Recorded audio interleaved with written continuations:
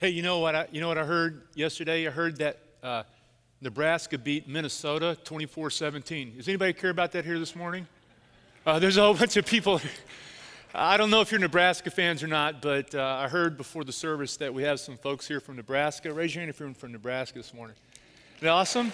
I think, you know what's really great about that? What's really great about them being here is they look like you're all under 30.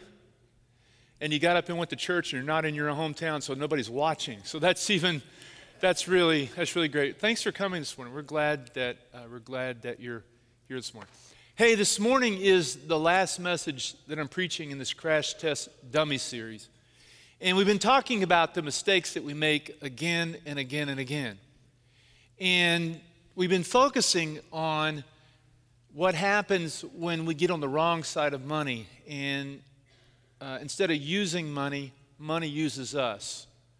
And one of the things that the Bible teaches us is that if we love God, God will take care of us. But if we love money, money will begin to use us.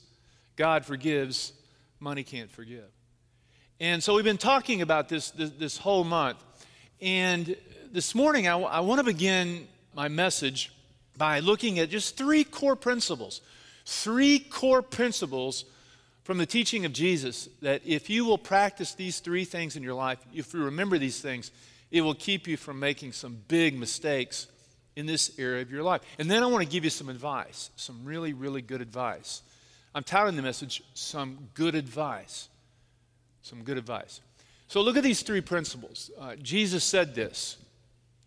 Jesus said that it is really foolish to spend your lifetime accumulating possessions and stuff and thinking that life is about making money and accumulating possessions. He said it's foolish because at the end of our lives, we let go of everything we've collected and then we spend eternity with God. The whole point is that it's foolish to be rich on this earth, but to not have a rich relationship with God, because you've got to live with eternity in mind. Because life is short and eternity is forever. Spend your life building the relationship with God. And so then he goes on and says, if you want to have the good life, if you want to have the life that is meaningful and rich, if you want to do more than just make a living, if you want to have a life, seek the kingdom of God. God knows what you need. Put God first in your life, His kingdom above all things, and you'll have the things that you need, and more importantly, you will have life. And then he said this, if you're untrustworthy about worldly wealth, and what he means there is if you don't manage the things that you have been given, if you don't steward them, who will trust you, he says, with the true riches of heaven? Now, this comes down to a very fundamental principle that you will find from the beginning of the Bible to the end of the Bible, and is the idea that God is the creator of all things and that God owns all things. Everything that you have is on loan to you from God. God is the owner. We are the managers. When we understand that, it helps us to make better decisions about our life. God doesn't give you everything that you have just so that you can take care of yourself. God has blessed you with what you have so that you can be a blessing to others and so that you can invest in the things that God cares about. Now this is so beautiful, so amazing, what he's teaching. And I'm really, really convicted by this, that the church has made a terrible mistake. Not just our church, but all churches. The church is really good at talking about giving, but we're terrible when it comes to talking about management. Okay? Let me explain what I mean. We're really good at talking about the 10%. The biblical standard for giving and tithing, 10%. but we're terrible when it comes to talking about the other 90%. The 90% is where you live your life. The 90% is where you send your kids to college. The 90% is where you pay for your home. The 90% is where you live your life. And if the church only spends its time and energy talking about giving, we have not set people up to succeed. I love this word alignment. Alignment means when you put yourself in alignment with something, your values align with what God cares about. And I believe that if we align ourselves with these teachings, put God first, invest in what God cares about, manage our things well, be good stewards of what God has given us, we will get the Greek word Zoe. Zoe is a word for life used in the New Testament, and it doesn't mean biological life. It's not just air in, air out life. It's not just making a living. It's not just living your life. It's life. It's abundance. It's joy. It's relationships. And it's a big mistake. It's a big mistake because in the church, we've talked about this stuff like it's a burden. We shy away from it. But the teachings of Jesus are, if we align ourselves with his teachings in this important area of our life, we get real life, abundant life. So last week, I got this really tickled at one of our church members. She's so great because she sends me emails, a commentary on my sermons. And she sent me this picture last week. That's not the actual photo she sent me, but she actually took her credit card and she froze it in a block of ice. And she sent me the photo and she said, David, I took to heart what you said. I'm an impulsive spender. And so the next time I want to use my credit card, by the time the card is thought out to use it, I'll have time to think about the decision if it was a good thing to do or not. I thought, that's just really great. That's just great advice. So let me then give you some advice this morning. I want to give you some really, really good advice. If for some reason or another you are fortunate enough to buy a lottery ticket and you win the lottery and suddenly you become rich, I want to give you some advice.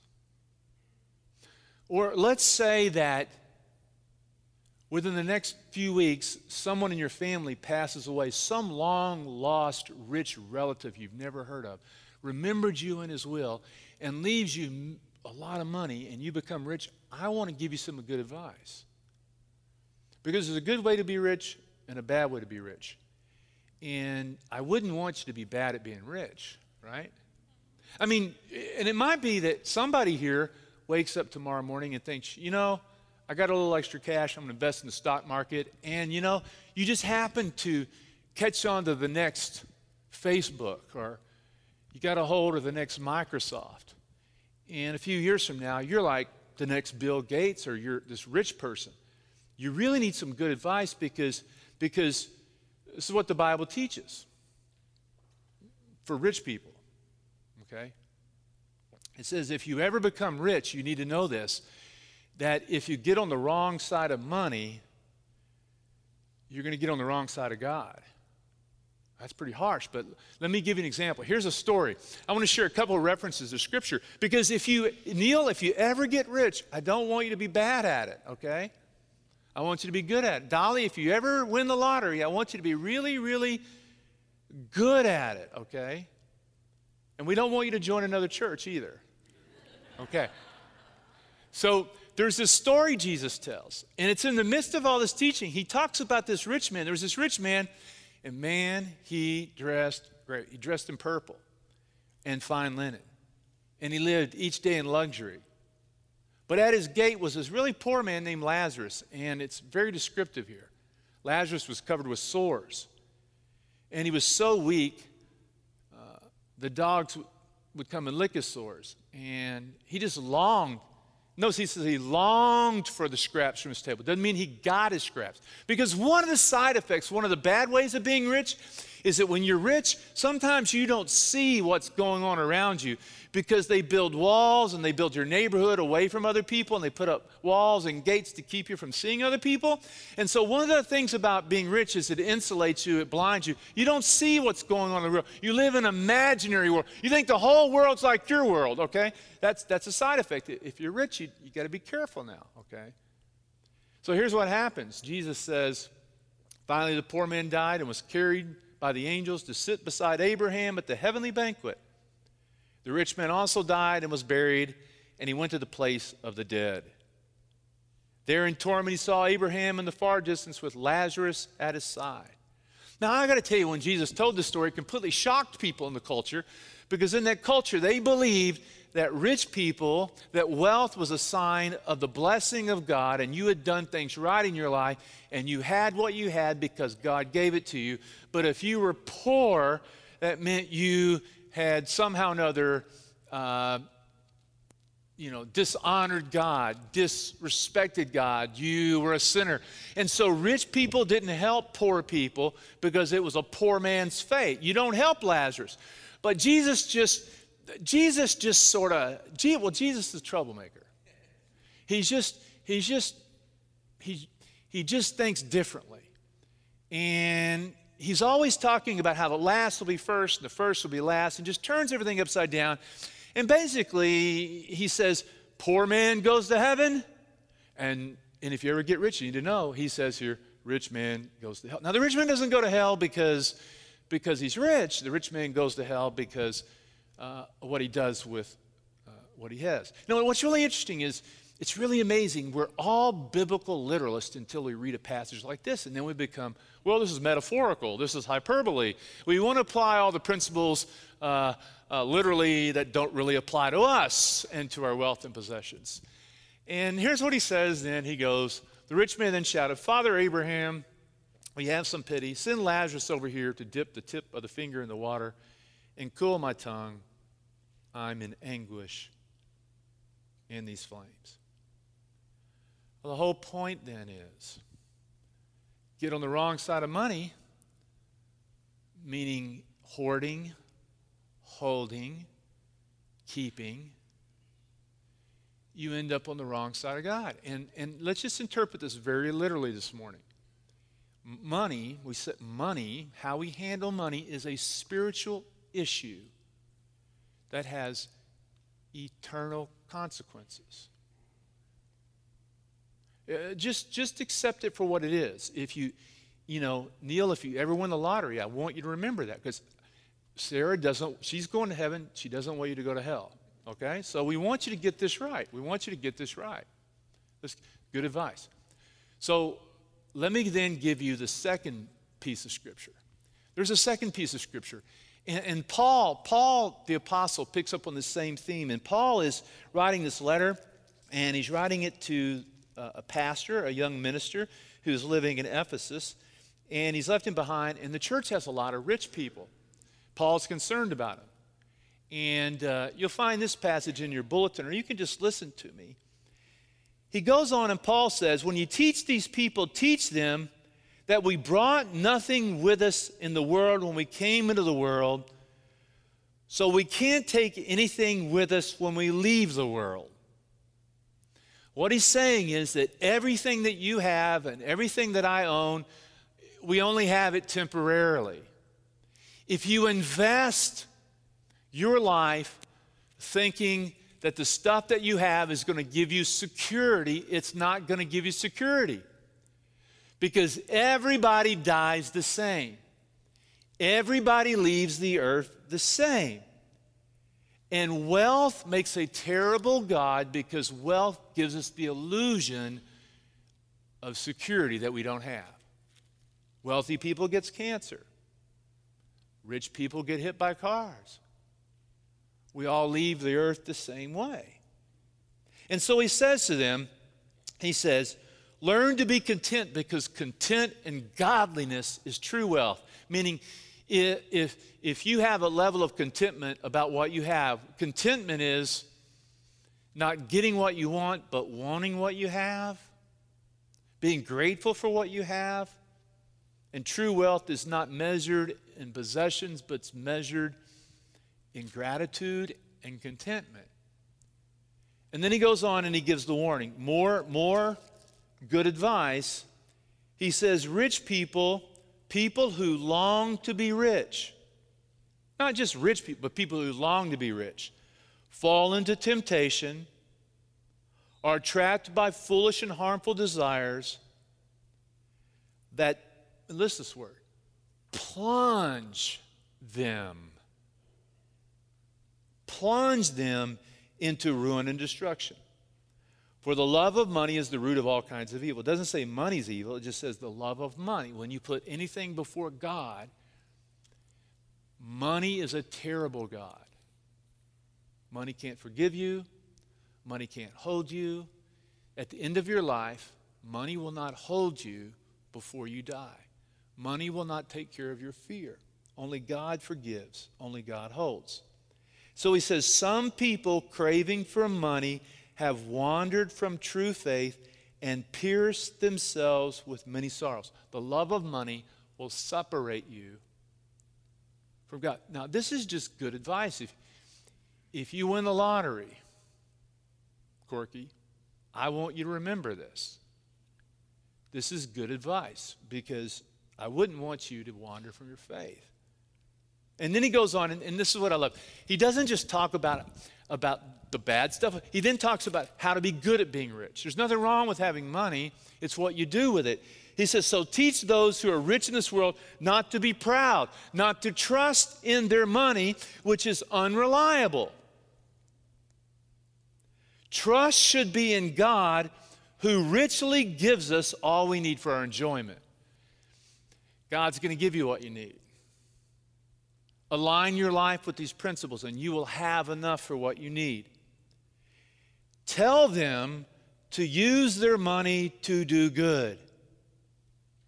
They should be rich in good works and generous to those in need, always being ready to share with others. By doing this, they will be storing up their treasure as a good foundation for the future, so they may experience Zoe, true life. So if you're going to be rich, he says, the advice is be good at it. Use it to bless others. Manage it in a way where you have enough freedom and margin in your life to have healthy, beautiful, fantastic relationships. And then Jesus tells these stories about a rich man comes up and says, what must I do to inherit eternal life? And Jesus says, sell all you have and follow me. The rich man says, oh, I got too much to give up. I'm going to keep going this way. Bad example, Jesus. Don't do that, Jesus says. Then he meets this other guy. Just a few verses later, he meets this other guy who's this really rich, wealthy tax collector. He meets him, goes to his house, and the man listens to the teachings of Jesus. And then he says, okay, Jesus, I'm going to give all my money to the poor, and I'm going to take care of the people I've defrauded, I've cheated. And then Jesus looks at him and says, salvation has come to your house. You see, Jesus' teachings, what we do with our resources matter. You can't separate your faith from your stuff. Okay, I'm not making this up. This is what it says. This is just good advice if you ever get rich. Oh, good question. How much do you have to be rich? Maybe I forgot to ask that question. Hey, you know what I read? I read last week. I was thinking about how much you have to be rich. I read last week, if you make $37,000 a year, you're in the top 4% of all the people that live on the planet. Oh. Now, I don't know what people's incomes are. But I would say that probably most of the people in this room don't think that people who make $37,000 a year are rich. But if you compare that income to the rest of the people on the earth, and you make more than $37,000 a year, congratulations, you hit the lottery. You know, I was thinking about it too, I was thinking, as for me and my family, we only have to work 5 days a week to put food on the table for 7 days. I wonder if there are, sometimes you have to work 5.5 days, but most people get 1 day off, right? I bet most people in the room are able to work 5 or 6 days and have enough food to take care of your family. But did you know if that's the case for you, did you know that you're in a minority? Well, technically you're rich. Because most of the people in the world, they have to work 7 days a week, like 12 hours a day just to have enough food, and still then they don't have enough. I know a family, actually there's a sushi restaurant right down the street, and you can go in there, and they actually have named a sushi roll after me. That's the one thing I got going for me. It's called the David roll. It's pretty good, actually. It's the one thing I got going for me. But this family, they're an immigrant family, and they came from China. Ginza, the best sushi on. It's a great place right down the street. Go and tell them David sent you and get the David roll. They'll love you. But that family, they work 7 days a week, 12 hours a day. The immigrants to the United States. And they have to work 7 days a week to put food on their table. And every day after school, their kids come, and I ask them, you ever had a vacation? No. We can't afford it. That's the way most of the world lives. Every now and then I find myself saying this, like I have a really nice car, and I think, I worked hard to earn this. I deserve this. I worked hard to earn this, or I worked hard for my house. We look at the stuff we have, we give away a little bit, and then we look at the stuff we have, and you say, well, I deserve all this. I've worked really, really hard.